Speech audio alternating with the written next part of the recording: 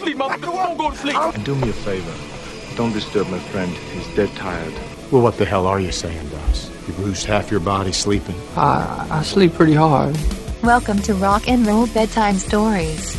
Hey, it's Brian. And hey, it's Murdoch. Welcome to Rock and Roll Bedtime Stories. Get in touch with us at wearethestoryguys@gmail.com. Got a letter today from Carrie. She says, I grew up a 90s country girl and have learned a lot about rock and roll from listening to the two of you. Thanks, Carrie. Well, good night, everybody. And we both know a lot about country music because we both worked in and around it at different periods of our career. I spent a lot of time in it. So there's nothing wrong with that. But she says, I was wondering if you could do an episode that goes back to my roots for me. I remember hearing that Shania Twain traded husbands with her best friend. Is that possibly the full story? Thanks for everything. Keep telling stories. Oh, my God. We get to talk about Shania Twain. And Carrie, hey, thanks for your letter, because also the end of your letter means that you listened to the entire episode when we say keep telling stories at the end. Thanks. I know you're not just excited about that. I know you're also not just excited about Shania Twain. No. I'm not excited about Shania Twain. I'm excited to talk about a douchebag that she was married to. That's fine. We got to start with her, but we'll get to him. I mean, he is a key ingredient to her, right? Of both her career and the story. But if we're going to talk about her, we got to start in Canada, and her whole story is fascinating. And there's a lot of trauma and drama in her backstory, but there is this big question of her heritage. Do you remember this? Oh yeah. It's yeah. So this is like Elizabeth. It's like Elizabeth Warren. Yeah, but different. It's like politics, but music. It is weirdly like that. So yeah. This is funny because this is not the rumor and innuendo and the controversy we're here to talk about, but it dogs her from the beginning of her career. The question is whether she's a Native American. Whether she's Native American, and whether or not she's 50% Native American. To be precise. And let me explain why we've got to get so granular on this. And this is so fun. I bet Carrie, when she wrote this letter, was hoping that we would talk about British history from 1794, because that's what we're going to do right now. What is happening to my face? What are we doing? So 1794, Britain and the U.S. are fighting. Okay, and still the one. How are we going to get to that, dude?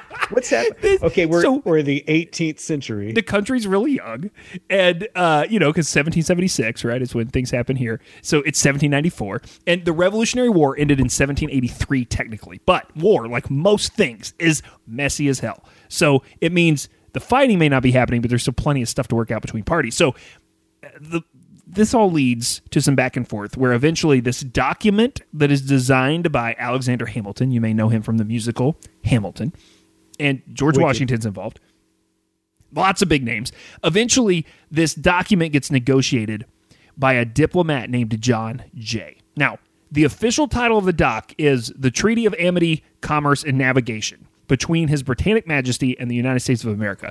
But fuck saying that shit over and over. So people just started calling it the J Treaty because of John Jay. It's the J Treaty. So oh my God. Do you remember this a little bit from history? American history. Yeah. Okay. So it's big and complicated, and there's like a whole bunch that we're not going to talk about because this is a rock and roll podcast, right? People get pissed off about different things, blah, blah, blah, blah. But none of that matters to us. There's just one section we've got to pull out for our purposes, and that is Article number 3, which states, quote, it is agreed that it shall at all times be free to His Majesty's subjects and to the citizens of the U.S. and also to the Indians dwelling on either side of the said boundary line to freely pass and repass by land or inland navigation into the respective territories and countries of the two parties on the continent of America, blah, blah, blah, blah, blah. Basically, as a result of the Jay Treaty, Native Indians born in Canada can have like almost the same rights as natural-born Americans. If they can prove 50% blood quantum. Now, they even qualify for like public benefits and domestic tuition rates and like stuff that even legal immigrants can't have. It's a sweet deal, right? Okay, so what does this have to do with man, I feel like a woman?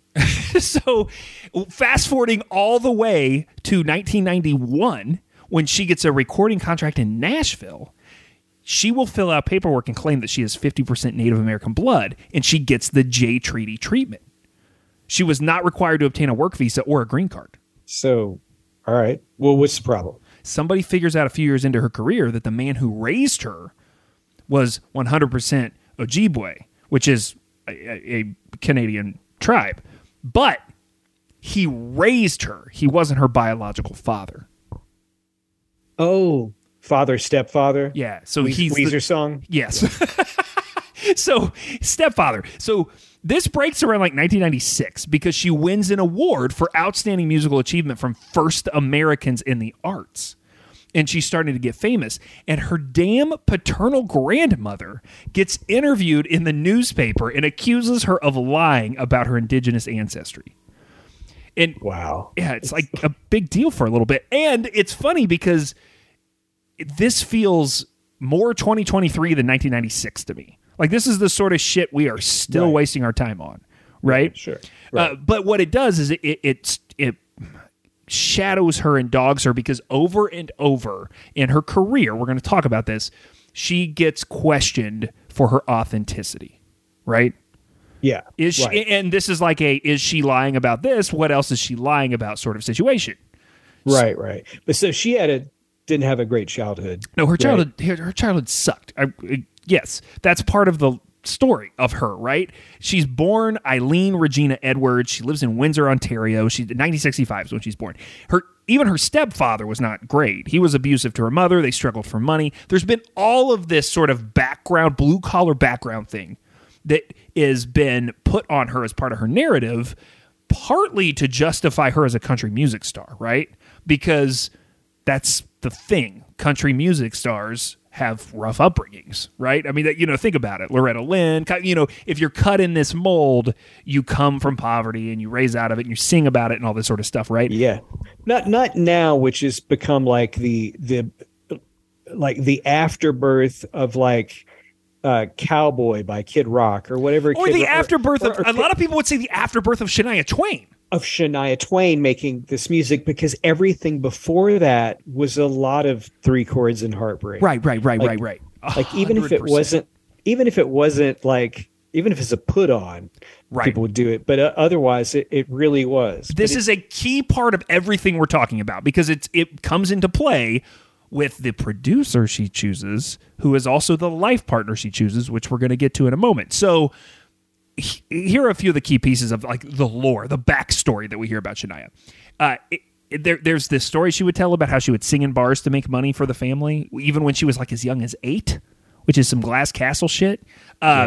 She supposedly took a job as a late teenager with her stepdad's reforestation company, and she'll tell stories in interviews where she'll say things like, I would sit alone in the forest with my dog and a guitar and would just write songs, right? I mean, you can hear sort of how she's trying to build this mythology. She is this working class, authentic, salt-of-the-earth girl next door who just happens to accidentally become this sex bomb pop star, right? Sex bomb. I love that word. She's in the woods, like with her Davy dog. Crockett. Yeah. Whatever is happening, this tall tale of something. She's planting trees. So how does she get to Nashville? Because that's how this whole thing works. Oh, yeah, that's a great question. Whether or not this, like, I went to the bar at age 8 story is all true, there is evidence that she was singing very young. She actually gets on this country music TV show in the CBC when she's like 13. And in high school, she'll be in some different cover bands. And then there's like this other layer of her bootstrap legacy, right? So she will say that she cleaned house for a singing coach to pay for singing lessons. And then she starts to get some local notice as early as like 1984. She gets connected to doing some background vocals for Canadian artists. Her career is slowly gaining traction. And then in 1987, that mom and stepdad, the aforementioned, are killed in a car accident. And she will return to her hometown to raise her younger siblings. Oh man, what the fuck? Having to raise your siblings is Yeah. Here's what she does. One of the jobs she takes, and this is again part of the lore, is a job at a resort. So she is making singing at a resort, just doing dinner time entertainment or whatever. Yeah. So she's doing stuff, but there's also this another story that will come up in interviews later that she will trace back to this, right? About how. Yeah. Do you remember this about Man, I Feel Like a Woman? Right. It's about the resort because there were drag shows. Yeah. So I mean, this is a great example of how she weaves all of this stuff into these stories she will tell throughout her career. And if you go back and watch and read stuff that she said. And so she puts her dreams on hold in the last few years of the 80s, and now we get to the early 90s, right? Because I told you 91, I think, is when she goes to Nashville. So her youngest siblings have flown the coop. She's back looking to get some traction in her career, and she cuts a demo. And she gets a label showcase, and Mercury Nashville will eventually sign her. Right, and then, so everyone remember, her name isn't Shania, which is, by the way, kind of a kick-ass name. She was Eileen. So that at some point, Shania means on my way. That's what she says. Which is not But yeah, true. That's not even true. If you look that up, that's not what it means. And she is hearkening back to her stepfather's tribe to say that it's in that native language and all that stuff. Yeah, and some people probably don't know. Like, she put out a record. She got that deal. She put out a record, and it was a bomb. And nothing, not a sex bomb. No, but it was a bomb. It was not good. People did not didn't like work. it. No. It does something, though. It does something for her. It attracts the attention of one important person. Even if nobody else listened to it, one guy listened to it. Oh my gosh, oh my gosh, oh my gosh, oh my gosh, oh my gosh. You ready? Oh my gosh. Yeah. Okay. I mean, let's talk about Mutt Lange.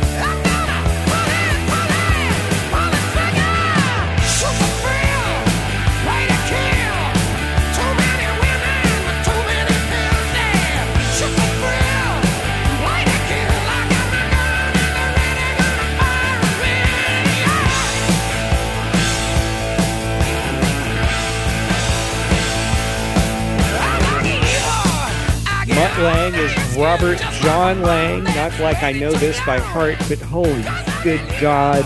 As a Gen Xer who had LPs and cassettes, you opened them up and you saw and you were like, huh. So Mutt Lange produced Highway to Hell, Back in Black, and High and Dry, and Pyromania. He must be the best producer ever in the history of Earth. What a nickname, too, right? Like, if you opened up those record sleeves and it said Robert John Lange, you'd be like, whatever, what a sleeper. What a snooze fest. It's just a nickname he got as a kid, and how he learned to do everything is that he was in a band. He listened to, like, Slim Whitman. Like, so he's an older guy. He was in a high school band. Like, he was in bands that are, like, lost to history that people don't really have. But because of that, he got to learn how to produce music and how to record it, because he was trying to do it. There was a band called Hocus. This is a band he was in.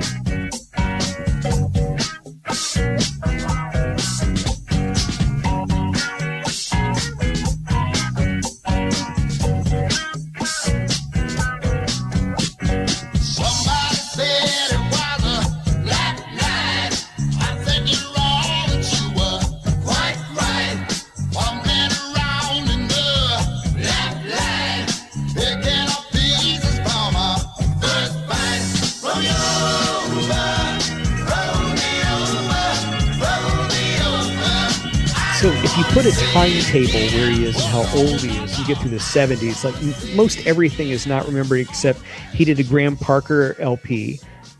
Heat Treatment, which I own on vinyl. Just fun fact. Oh my God. And then he wrote and produced the song for the Ipswich Town oh my God, football club. This story is so funny too. Like, is there an American equivalent for this? Like, I don't know how to explain it in America. We are kickers. We kick the ball. We play with the ball. Super Bowl shuffle. Like kick by. No, that's the one they made fun of it on SNL. Yeah, it's the Super Bowl shuffle. Yeah, but that is sort of the comparison, right? I mean, like, so if you don't know what we're talking about, like, there's this tradition it's the first thing to know is there's a thing called the FA Cup, the Football Association Challenge Cup. And it was played for the first time as far back as 1871, right? So it's like the oldest national football competition in the world. And in the 70s and 80s, there got to be this like pop cultural tradition thing around the FA Cup final where teams would create songs before they would play in the game, and they would sing it. And there's an article in the show notes that compiles a bunch of them, like good, bad, and ugly from the heyday of this, if you just want to go like get lost in this weird thing. If you watch Ted Lasso, I think this is easier to understand, right? If you're just an American who doesn't know soccer like me. Because you see some of this sort of like the spirit of this in the way things operate even today. But this is a big deal that Mutt gets this job, this guy who's like sort of on the up as a producer, but not that big yet, and he gets to create the song that these dudes sing, and here it is.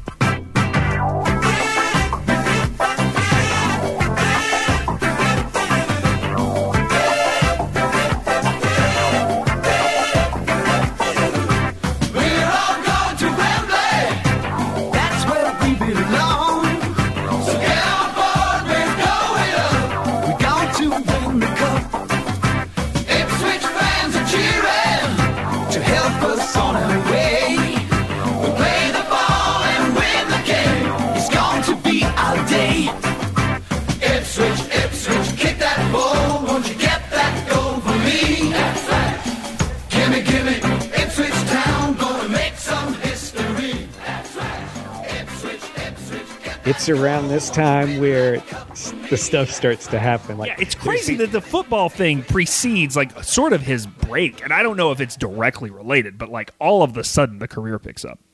I mean, the second biggest band in the world, Boomtown Rats. I just wanted to be funny about the whole thing. And Bob Geldof, shout out. And fucking AC/DC, and eventually Def Leppard. For God's sake. Okay, so do you think it's fair to say that AC/DC really becomes the AC/DC that we know? Like when we say AC/DC, that what we're talking about is Mutt Lange, sort of the Mutt Lange of it all. Well, here's why. Yes, Highway to Hell and Back in Black, just the sheer power and intensity of no filler. There's no shitty songs. And you point out something really interesting about those two records in particular, using those as sort of the exhibits, is they're two different singers. Absolutely. They're two different singers, and it should have failed somewhere, right? In any way, but neither, like, it doesn't flop at all. Like Back in Black just kind of picks right up where Highway to Hell are. It's touchstones in rock and roll history. And Mutt is the common ingredient, right? And I didn't know this until I started digging around in this, but this is actually a favorite subject among rock and roll nerds. Had you dived into this before about how much, what exactly Mutt does for the bands as a producer? Yes. Once Hysteria came out, I was like, huh? Because hope that not love me. Like that freaking High and Dry, like that Def Leppard record. Yeah, and then you listen to Rocket. They totally agreed to be worked over as a pop band. Yeah, doing like ballads and stuff. Love Bites. Talk about rumor and innuendo. Did you ever hear that at the end of Love Bites on Hysteria that there's a very quiet voice saying, "Jesus of Nazareth, go to hell"? No, that seems like I should have known that, though. That seems like core Brian text, man. That somebody would have leaked that to me at youth group. Like I haven't thought about it in eons. And I was thinking about love you, love Bites. So, I mean, what we're talking about, though, is this idea of like, did Mutt change these bands? Is it Mutt we're hearing more than it's AC/DC or especially later Def Leppard? And if you want to get into this debate, we don't need to do it here, but you can, I put some stuff in the show notes of just like message boards that exist on the internet. And I put one, there's more than one if you want to Google it, where people are having this discussion. This is like just a point of contention for rock and roll fans of a certain period and of a certain time. And it's really interesting to read. So, I mean, I'm sort of interested in your take on what you think Mutt really did for these bands. Did you see Some Kind of Monster, the Metallica thing? Which people, it vilified Bob Rock because people got to see how much when he's talking to James Hetfield and he's like, da da da da da da da da, and he's giving him the vocal melody, and you realize that is not a member of the band. So there's lyrics. Like he writes lyrics because he's a songwriter. He gets co-writes, and we haven't talked about that yet, but we will. But like he is a songwriter, and so he gets co-writes on every song on Hysteria and something else, like maybe Pyromania. Like a couple of the records he gets everything, which is crazy. But technically, like he's not being a jerk. Like vocal melodies and song arrangements and things like that are completely things that are getting in your fingers into the art. So, and there is this discussion about him actually helping Brian and Bon be the singers that they are in AC/DC, that he is the guy sort of helping them figure out how to do that. And the argument partly is the consistency of the band after the two singers, after you have a second singer step in.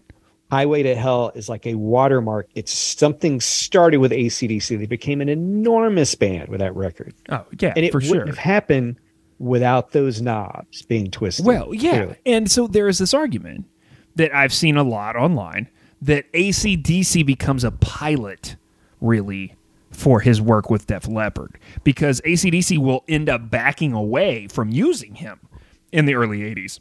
Because he is so, I don't even think it's domineering. I think it's just like, if you're going to work with him, he's going to sculpt you. And so he then goes on to really shape or reshape Def Leppard entirely. Do you think that's true? Yeah, and I'm a complete dork because there's this Guitar Interactive interview with Phil Collin, who looks amazing. He's like a brick shithouse. Like he works out every moment of every day when he's not sleeping or eating or playing. Like he's just like whatever. But he said that Mutt was the key, and he was honest. And I was trying to learn how to play Photograph because that song's amazing. Yes, it is. So I was watching Phil Collin interviews. But anyway. So okay, here's the quote. I found it, what you were talking about. This is what he says. Quote, "That whole album, he really taught us how to sing and play. I think we'd be an okay band, and I think we'd been in a good band, but he made it something great. Quote, he deserves all the credit." That's from Phil Collin from Def Leppard. And man, it goes back to the show. It goes back to the show we talked about Meatloaf, and the other half of Meatloaf was Jim Steinman. And they bring him in on this, don't they? Jim worked on Hysteria. Okay, so the way I understand this, I had forgotten this, that it was Mutt, and then Mutt goes to, who is he producing? He has to go produce somebody else, like a pop band. Well, no, was it Heartbeat City? It was a Cars record. Oh, the Cars. That's what it is. So he has to go produce the Cars. And so they bring Steinman in, and then I guess that didn't work at all. And so they bring Mutt back. Right. And so there's the drummer's accident in the middle of this, which right. just stops. And there was an episode on that too, which which is so fun. We talked about that. But so it wasn't a total lock on how that record was happening, at all. So he does this, right? He does AC/DC. He goes to Def Leppard. He puts his fingerprints all over a couple of the biggest bands of those periods. And then, I mean, his CV as a producer in the 80s is pretty enormous. I'll just roll through it here, right? So he gets Back in Black. He does Foreigner 4 in 1981. Def Leppard High and Dry. For those about to rock, we salute you. AC/DC. Def Leppard Pyromania. He does Heartbeat City. You were correct. Def Leppard Hysteria. He does Romeo's Daughter. Remember those guys? He does Billy Ocean. He does a Billy Ocean record, a Bryan Adams record, the Bryan Adams Waking the Neighborhood record, or Waking Up the Neighbors, I think it's what it's called, which was a big record that's been sort of forgotten about. I don't know. I was talking about this with my wife or with someone recently. 91. About Bryan Adams and how there's a guy who I would 1,000% enjoy watching play his entire catalog. And he just, I don't want to say he's forgotten, because I don't think he's forgotten, but he's just been sort of, I don't know, relegated to this different class. But I mean, huge and influential. And then he even does a Michael Bolton record in 93. Oh my gosh, that's funny. He wrote songs too, man. He wrote songs. Yeah, and we hadn't even gotten to this, dude, which is crazy. Maybe not the best Loverboy song, but no. maybe the worst Best Loverboy song. Did he do Love It Every Minute of it? Loving Every Minute of it. How did I know that's what you were going to say? Touchdown dial, turn me on, start me like a motor, make me run. Loving every minute of it, loving every minute of it. Turn that dial all the way, shoot me like a rocket into space. Loving every minute of it, loving every minute of it, loving every minute of it. Dude, and then he goes on to, doesn't he have like Britney Spears writing credits and Backstreet Boys, and he works with Billy Ray Cyrus. It's crazy. And we cannot leave this part of the conversation without talking about Heart. Oh, that's right. Yeah. We have to, because he wrote All I Want to Do Is Make Love to You. He wrote it twice, dude. He wrote that fucking song 2 times. I know. So he pitched it multiple places, and it's weird. It is the weirdest story I've ever heard. I mean, this is my favorite part of this episode. I'm just going to say, we are headed to some great places. We've already been great places. This is my favorite part. He writes this song in the 70s, and he pitches it to Don Henley, and Don Henley says no. And the song is called All I Want to Do. All right, that's important. Yeah, right. It's a different song title. The basic arrangement's the same, but the lyrics are different, and it is All I Want to Do. Henley doesn't take it. He ends up selling the song to Dobie Gray. Right, to Drift Away, Dobie Gray. Sure. Give me the B-boys, be my soul. That guy. Right? Before, not Uncle Cracker, the original singer of that song. Oh man, you just gave me the PTSD of knowing that Uncle Cracker exists. Shit, dude, Brian. Were we working together on the Uncle Cracker shows?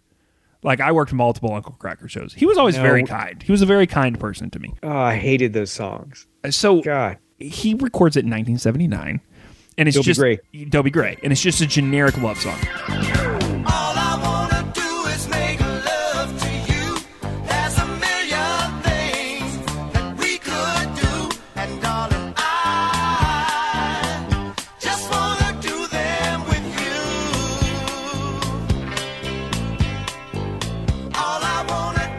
And then, this is ballsy, dude. He rewrites it and retitles it All I Wanna Do, WANNA. And he sells it to Heart with the most bizarre love lust baby daddy infertility storyline of all time. I mean, I think we've touched on this in the Heart episode. We probably brought this up. This song wrecked my brain when I heard it as 11 or 12. And I was like, what? Make love in a hotel room? I mean, if you listen to the lyrics, this song is batshit crazy. He accepted with a smile. So we drove for a while. I didn't ask him his name. This lonely boy in the rain. Fate, tell me it's right. Is this love at first sight? Please don't make it wrong. Just stay for the night. All I wanna do is make love to you. Say you will. You want me to. All I wanna do is make love to you. I got loving arms to hold on to. And I guess that they take it because they feel pressured because of the pedigree. Mutt's a big deal at this point. and it's 85. They're having to make those These Dreams and all that. Right. Pop songs. And you know, it was a song that was written for Don Henley. So, I mean, there's just a lot of prestige around it. And so they are like, well, I guess we'll take it. And then it becomes this accidental hit that they famously hate. And Anne wouldn't perform it. I think she put it back in her set in 2017. But for decades, she would not play this song live. And it was a massive hit that I was playing on the radio in Morning Drive in 2004. It's a big song, dude. Louder Than Life, the biggest rock festival in America, is back with the loudest lineup ever. Foo Fighters, Green Day, Tool, Avenged Sevenfold, Godsmack, Pantera, Queens of the Stone Age, Limp Bizkit, plus Weezer, Megadeth, Turnstile, Rancid, Falling in Reverse, 311, Pierce the Veil, Run the Jewels, Corey Taylor, Coheed and Cambria, and so many more. 100 bands over 4 days in Louisville, Kentucky, September 21st through the 24th. Get your passes on sale now at louderthanlifefestival.com. Foo Fighters, Green Day, Tool, Avenged Sevenfold, Godsmack, and more. The biggest rock festival in America. Louder Than Life. Okay, great, Brian. Now, can we have Mutt Lange swipe right so we can just get him in this sex bomb?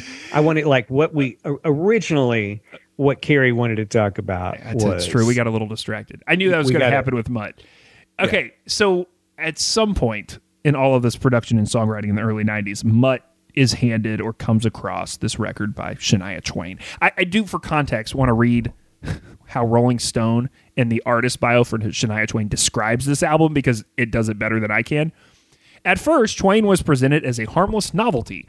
The cover of her first album portrays her in a fur-lined parka next to a wolf, and the music is Conveyor Belt Nashville Fair, sung with a Southern trill. If you have not seen this album cover, I had to go back and look at it. I was like, what? Yeah. And it is great. She is standing like, it looks like it was like a cut scene from White Fang. Like, it is very strange.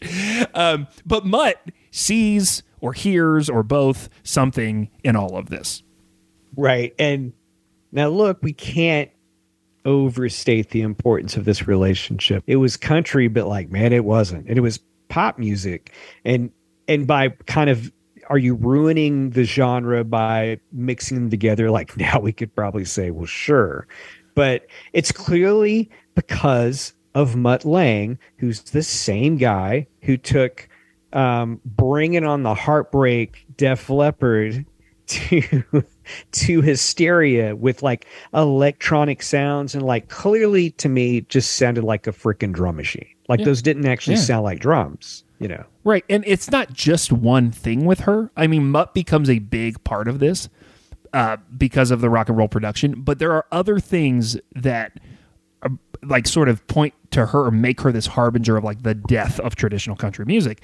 One of them is that she's Canadian. We've already talked about this, right? She's not American. And country music is marketed as an American invention. She also is very sexy and not ashamed of it. And sex bomb. So this is before female country artists really did that. I mean, if you think about the history, I mean, you know, there's a sexualization of Dolly Parton early on, but for the most part, that's something that's put on them as opposed to something they own, you know?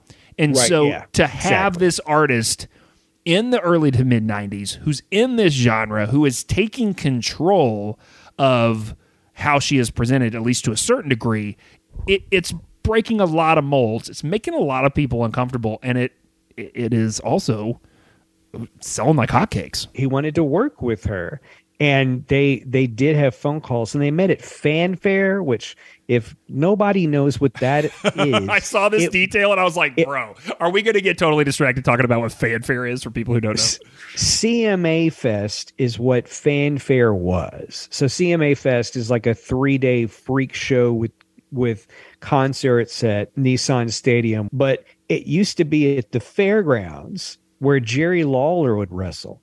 It was a totally different scene. At some point, it was kind of low key, and you could get really close to people. Obviously, in the 90s, Garth had kind of blown up, so it had changed a lot of that. But that's where they met. They met at Fanfare. You're bringing up something that is, I think, sort of interesting context for the larger story, which is this idea. And I've always said this when people say, like, you rock and roll guy worked in country, and like, how did you negotiate that? And I would say, like, country's a very fun genre to work in from the radio side, when radio was still even kind of radio, because it held on the longest to this traditional reliance and relationship with radio. So it was much more accessibility to the artists, to the songs, to the record labels, and this is one of the big examples of that. They would basically throw a party in Nashville and sort of pull the velvet ropes down and let people mingle. And so there was this whole thing, right? So it is sort of interesting if you know that backstory to know that that is where Shania and Mutt meet, this sort of like big citywide party in 93 when they're celebrating country music and they're doing different things and they get to spend some time together. Brian and I did work in country radio together. You think it was fun. I just upped my medication, to be honest. So to be able to deal at all. But people need to realize that Shania Twain was enormous. Fucking massive. Like there's for a long time. You can't, and there's probably some folks who are a little younger or just didn't pay attention at that time of their lives or whatever, but like, you couldn't get away from her. I mean, she was one of the biggest stars in the world. And the first record that Mutt and Shania will do together is 95's The Woman in Me. Mutt will pay for most of this.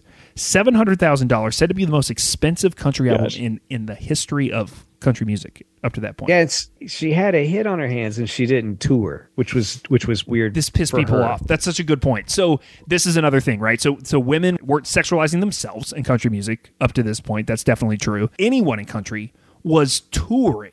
And this goes back to the fan fest thing, right? There's this accessibility with the fans. There's this I'm coming to your town. There's this I'm just like you, let's hang out sort of thing. And so while she did some things, especially early, they're not marketing her in the way that they market country artists. They're marketing her with music videos. And that is something you do with pop and rock artists, not with country artists. Not that they didn't exist, but that was not how you built the fan base. You went out on the road. And so it really rankled a lot of people because they could see what was happening. And she became the poster child for this merging of pop music into country music. You know, we've talked a lot about the impresario roles in rock music, the Zvengali roles. And that goes back to this idea of like people controlling an artist in the background. And there becomes this perception that Shania is a product and not an artist, that Mutt created her. And this becomes part of the rumor and innuendo around him, right? The narrative sort of says he pulled the strings a little bit with AC/DC, he pulled the strings a lot with Def Leppard, and then he pulled the strings entirely with Shania Twain. That's the idea, this perception that like, oh, well, Mutt created her, or Mutt wrote songs for her. Now, of course, she will say this isn't true. There's a quote in Interview Magazine in 96. She says, quote, a lot of the ideas of things that I was doing, I was working on before I even met Mutt. But when you get together with the right person, all the right things start to happen. So, I mean, what's your take on all of this? Well, I kind of call bullshit on that, but you know, I'm sure she's a great songwriter. So I mean, obviously she has the gold records to show that she's a great songwriter. She definitely is not talentless. I mean, I think it needs to be very clear. I don't want to in any way, shape, or form say that I think like, you know, she was some puppet and Mutt could have done this with anyone. I do not think that's the case. I think what's interesting is the alchemy that you have when you put the two of them together. Right. It's not like he's Steve Albini and he mics the drums crazy and hangs out and just hits record. Like he's involved. Very involved. He's involving himself, like we had talked about earlier, in melodies and lyrics and everything, and that's really invasive. And we've already discussed, like hysteria, like Pour Some Sugar on Me. Good God, man, you're younger than me, but I remember there was like I couldn't get away from it on MTV. Well, there's a reason too that song continues to resonate and continues to be in everything, right? I mean, it's like as crass, you could make an argument, as it is, it's like a song like kids know. You know what I mean? Like it's ubiquitous, right. It's everywhere, and part of that is the way that it feels like a party. I mean, that song feels like a party, and it is the production. And I don't think it is Joe Elliott and Phil Collin and everybody and what they were channeling as much as it is how that was taken and then put through filters by Mutt. I mean, I definitely think that's true. I'm not saying that they suck without him necessarily. I'm just saying taking that song from, it's a pretty good song, to this sort of next level. I mean, I read what they said. We were a good band. We were an okay band. We weren't a great band until Mutt got a hold of us. I mean, they said that. Yeah, and the reason why, okay, here's, like, if you listen to Def Leppard's High and Dry, like, just listen to the lyrics. So I also did this the other day because you sent me, you were like, dude, you got to prep for the show If we're going to talk anything about Mutt Lange, you've got to listen to this record. So I listened to like half that record driving around town the other day in the rain, and that's a wild ride. Yeah, like you hear AC/DC in High and Dry. There's no way There's no way around it. And it's like, I think that Pour Some Sugar on Me. You know how Hendrix Purple Haze has the "Excuse Me While I Kiss This Guy"? It's like the songs that have all the lyrics. There's someone says it wrong. Pour Some Sugar on Me is such a weird frickin' song for Def Leppard to sing. Like the entire song could be "Excuse Me While I Kiss This Guy." Like what exactly are the lyrics? It's like the boogum boogum song. Like what are any of those real words? Like, you know, come on, get it on, ready like, you know, it's like it doesn't roll off like a regular rock song. Like the cadence is so different. And if you think about all of what you're saying, and you lay it on some of these massive Shania songs, and I can see the thread, because I would say that while they're very different and they haven't had the same cultural impact, Pour Some Sugar on Me has some commonalities to something like Man, I Feel Like a Woman, or some of those other tunes that come in this later part of the 90s, and that's what happens next, right? So Woman and Me is a big deal, and then she becomes the biggest star in the world. 1997's Come On Over is like the 6th highest selling record ever, and she does finally tour on this record, and it becomes one of the highest grossing country tours of all time. Remember when this used to happen? There are 16 songs on that album, and like 12 of them get released as singles in some market. Like not all of them necessarily in the American radio market, but between Canada and America and stuff, like 12 of the 16, 3/4 of the record hits radio in some way, shape, or form. Yeah. And so, okay, here's Mutt making a country artist sound like a pop artist. And just like you said, 12 songs off of 16, like how many singles were off Hysteria? I think there were 7. Yeah. You know, and like I said earlier with Highway to Hell and Back in Black, like pick the stinker. There's none of these songs. So what he does, he has some magic in those knobs, whatever he's doing. Well, and he literally uses the knobs to take out the country sounding instruments for mixes that are shipped to international markets. Yeah. So, I mean, when people say Mutt Lange took, put the pop in country or took country and turned it into something else, he literally did. She rides this album cycle out for like 3 years. There's no new music until 2002's Up record. By that point, it's not really country at all. And that's, a song I had forgotten about, and from working in AC radio, I was like, oh yeah. I was like, what's on Up? Like, what was the hit on Up? Forever and Always? 'Cause I'm keeping you forever and for always. We will be together all of our days.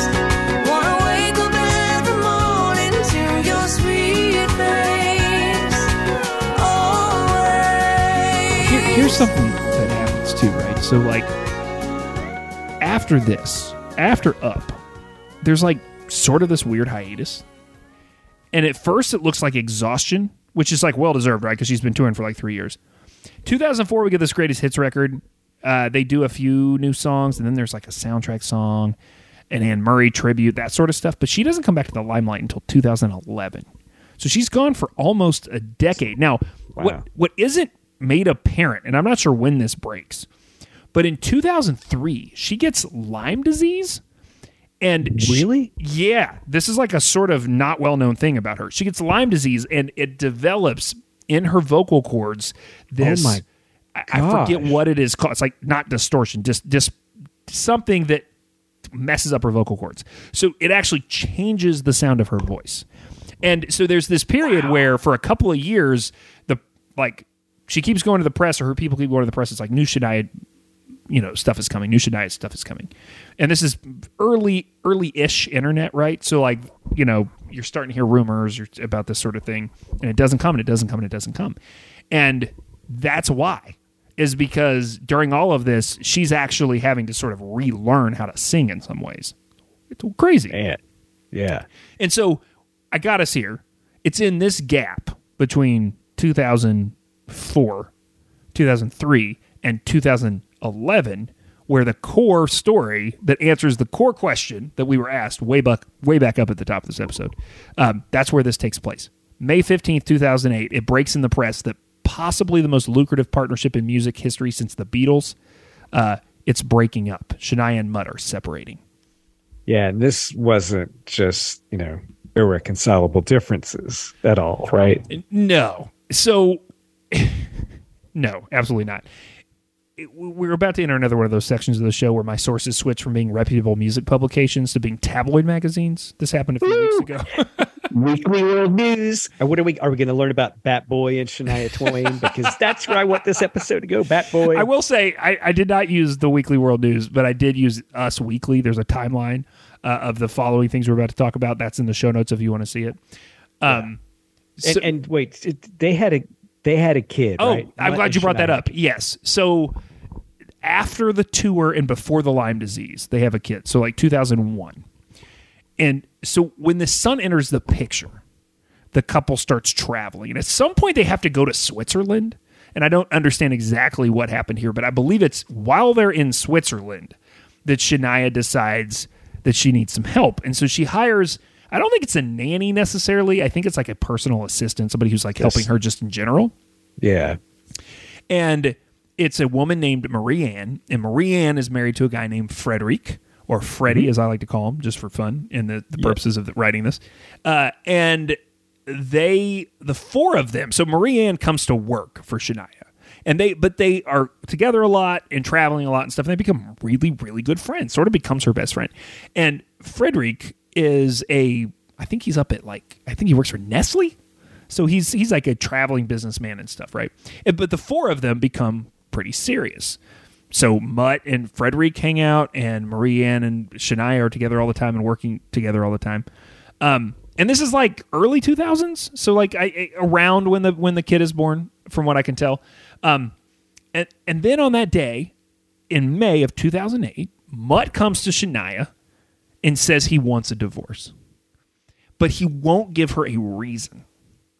And Shania's shocked, and she can't talk about it with Mutt because he won't talk about it. So who do you turn to if your spouse has come to you and said they want a divorce? You go to your paid assistant that you hired, or your best friend, or your best friend. They might be the same person. Yeah, right. Well, or maybe your assistant's husband. So you see where this is going. There's an Oprah interview years later where Shania will say this. I said, Marie Ann, do you think Mutt's acting strange? And she said, no, I don't see anything strange. And so she keeps pressing. And she's like, Mutt, why do you want to leave? And he's like, oh, we've just grown apart, right? And then one day, remember Freddie?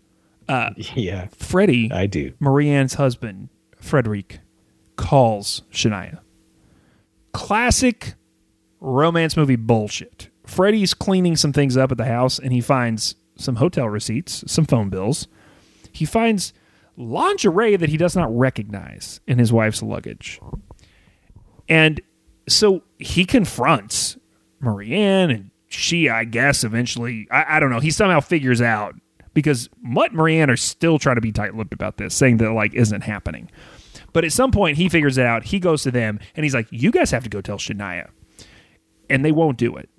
So Frederick calls Shania, and Shania feels so betrayed by the whole idea of this that she wants to do another classic movie bullshit thing, which is she calls Marie Ann without her telling her that she knows and tries to get her to confess.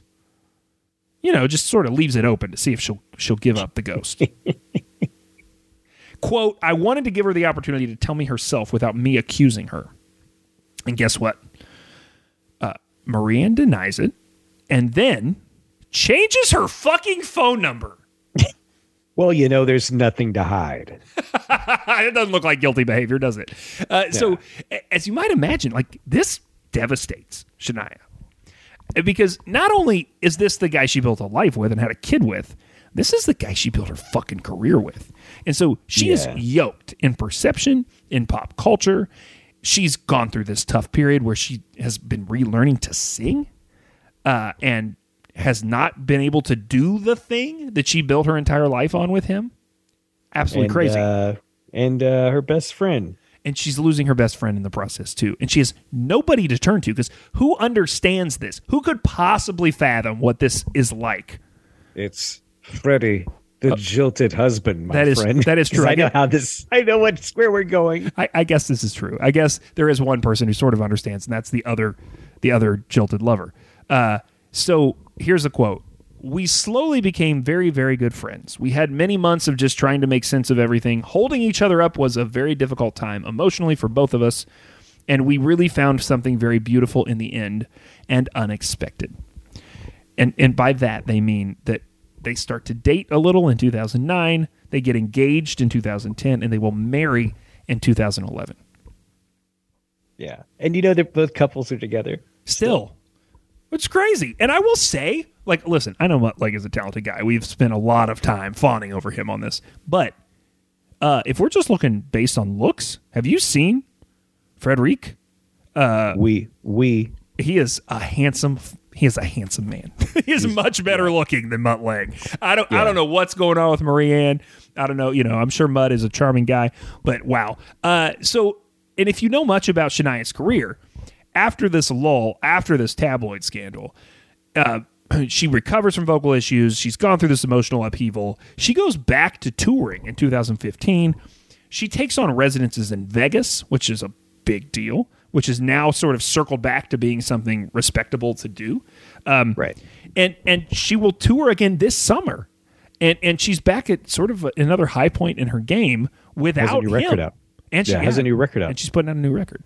And it's worth pointing out, because we're recording this in the aftermath of Taylor Swift selling out 3 stadium shows in Nashville, back-to-back-to-back nights. It's hard to see a world where Taylor Swift exists without Shania Twain. That's right on, man. She's the one.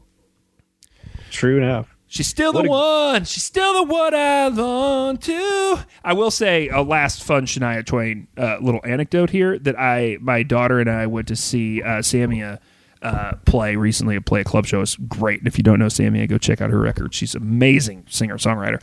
But she has a tight band that she travels with, and they said that there's this point in the show every night where they bring out the opener and they yell from the stage, "Hey, we're going to play a cover that we like a request that we've never played before. We're just going to try to vamp on stage and see if we can do it." And this is, I guess, a bit they've been doing. And so they're like, "What should we play?" And someone in the back of the house yells, "Still the one!" And she goes, "Shania Twain?" And they were like, "Yeah!" And they fucking did it. It was rough, but it was awesome. Just to see it. I mean, I love that anecdote because it sort of illustrates exactly everything we're talking about when we talk about this person and this duo of people and what they brought and sculpted to where 25 years down the road you have a young performer in a different genre who still unabashedly is like, hell yeah, let's play Shania Twain, right? Yeah, and if she can get on stage and Harry Styles gets on stage with her, it definitely shows how relevant she is at being almost 60. Yeah. Hell yeah. If you've got something you want us to investigate, if you got something you want us to get into like Carrie did. Carrie, there you go. Yes, that's true. They traded husbands. I mean, I don't really know another way to put it. I think that's right. Traded husbands. Traded up. We are the story guys at gmail.com. That's how you get in touch with us. Instagram is / rock and roll bedtime stories. You can hang out on Patreon with us too. Get bonus episodes every month. Patreon.com / rock and roll bedtime stories. And we are about to launch. Be watching the Instagram, be watching our website, etc. For information about a chance for you to go to Louder Than Life Music Festival happening September in our hometown of Louisville, Kentucky. Headliners like Foo Fighters, Weezer, Queens of the Stone Age. It's going to be a blast. We'll tell you how to win tickets. Be watching our socials, etc. It's going to be a really good time. And Murdoch and I are going to go. Yeah, I took 2 days off. Yeah, dude. Hell yeah. Yeah. I like your style. Hey, what should people keep doing until next time? Keep telling stories. Rock and Roll Bedtime Stories is a Story Guys production. The show is produced and edited by Brian Eichenberger. Get more stories, hear more podcasts, and book the guys for your conference or house party at wearethestoryguys.com. Copyright Boy Have We Got Stories Productions. All rights reserved.